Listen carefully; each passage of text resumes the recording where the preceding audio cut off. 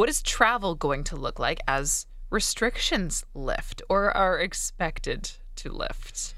Now, keep in mind, the restrictions on us as Canadians traveling, really not that, there's basically nothing there. You've got to use the ArriveCan app when you come back through, et cetera, et cetera. There has still been some random testing at airports, but it looks like that's all being lifted by the end of the month. The big question is, when you have international travelers coming into Canada now as well, they don't have to jump through the hoops. So you would think that would increase the number of people overall who are traveling. Our big question has always been, can the airlines handle it? Because so far, things have been a little rough, or at least some inconsistencies, both with airlines, but also with airports themselves and staffing and baggage handling and the gates, all of that. Well, I think we all remember at the beginning of the summer those scenes from places, especially like Pearson in Toronto, where it was just looked like kilometers of unclaimed luggage and these horror stories of people not their flights just getting canceled at the last second and then rebooked for maybe weeks later. I mean, these unprecedented situations that really speak to an airline industry that is not ready for high demand. Yeah, So I know you've got a 2-week vacation, but we can't get you out today. We can get you out in about 7 days. Does that work for you? Is that going to be good? Yeah, Is that going to fly? No. So is our airline industry ready for any kind of demand? Our next guest is the president of Travel Secure. Marty Firestone is joining us to talk about it. Marty, good morning. Thank you so much for being on the show. Good morning. Thank you for having me. A little curious about the changes that seem to be coming.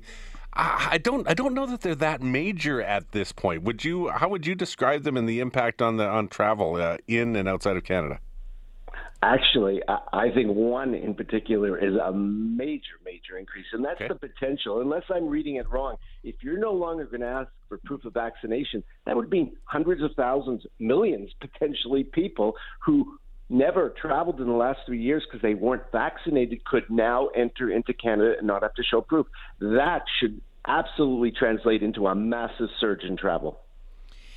And are we ready for it? I mean, we've talked about how the airline industry has laid so many people off, and now, many people are kind of coming into that industry, maybe new in that industry, and they have trouble retaining employees because they don't necessarily pay a really competitive wage. And it can be fairly transient. So can we handle the demand?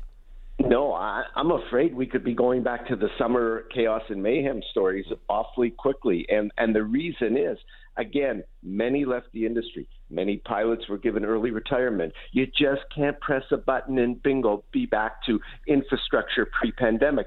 So this was going to be a lull, September, October, November, prior to the Christmas holidays. It's not going to be a lull anymore if after September 30th, they take all three of those restrictions away. You watch. They're going to have lots and lots of people traveling. Question is, as you said, is the infrastructure ready to accommodate and handle it? I'm trying to get an idea. So you say there's potentially, and absolutely, potentially you could have hundreds of thousands or millions that might decide that, hey, we want to go and travel, and now we're.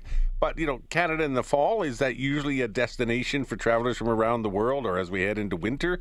Like how realistic is that? Yeah, the potential, yes. Reality, what is that?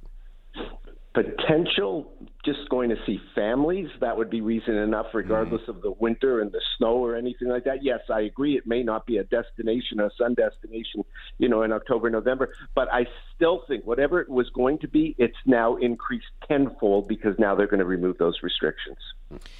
So do we book? Wait for the chaos?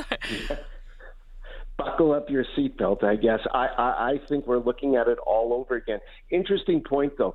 Wonder whether the U.S. is going to follow with dropping that restriction of proof of vaccination, because at this point, no talk about that, but you still do need proof of vaccination to get into the U.S. So that's going to be interesting to watch if they reciprocate or have some understanding of doing it at the same time Canada does. So that's something to watch out for. Have there been any rumblings about whether they would do? Because hasn't pretty much most of the rest of the world dropped most of these restrictions? Aren't we near the end of the long list? Well, we were the only one that had the ArriveCan scenario. The proof of vaccination was dropped from most countries prior to the summer. They wanted the summer business. probably U.S. and Canada are the few left that were requiring proof of vaccination. I suspect that the two of them are going to announce, I would think, simultaneously this decision. I can't imagine the U.S. not doing it also, but time will tell. We'll have to see.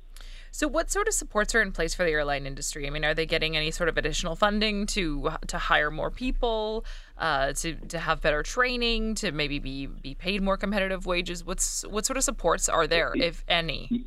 Yeah, I don't think any, nothing that I'm aware of. And it's not just airlines, it's the terminals. It's so many spots that they all have to improve and get up and running so that we don't have delays. You know what? It's like a domino effect. If that plane has to sit at the gate for an additional 15 minutes, the one that's supposed to take its spot can't get in, and so on and so on. And then the bags start lining up, and then all the problems start again. So the key is, how can they move people quickly through? Without the ArriveCan, that's going to help. Without random testing, that's going to help. Only time will tell how this is all going to unfold. Yeah, you still have to have the staff to man the gates, to take care of things out on the tarmac, to take care of luggage, to take care of all of that kind of stuff. And I'm not sure how much you know about the regulations. I know we had a conversation quite a while back about certifying pilots and recertifying and making sure that they have all their health things ducks in a row, and that there were long delays because of sort of federal red tape about how long it would take for them to get there. That's partially where sort of the pilot shortage was coming from. Got a message in on our text line today from one of our listeners talking about the Transport Canada RAIC pass, the rake pass, in order to work at the airport.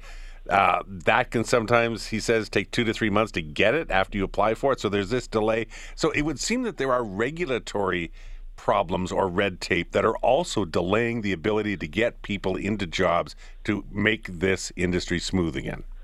Exactly. And this is why I go back to the point that you just don't press a button and instant employment and instant back to numbers pre-pandemic. And therein lies the problem, is we can do as much as we can, but if they don't get it up to the what I would call the normal number, but it appears you need more than the normal number if we get this flow of traffic. There is pent-up demand. People have not traveled in 3 years. There is what we're going to face, and we'll have to see what happens. So if we are sort of going back to our normal travel pattern then as Canadians, when is the peak travel time? Where are people going the most? I would imagine it's probably a lot of February Mexico vacations that Canadians are taking. When can we expect the biggest surge?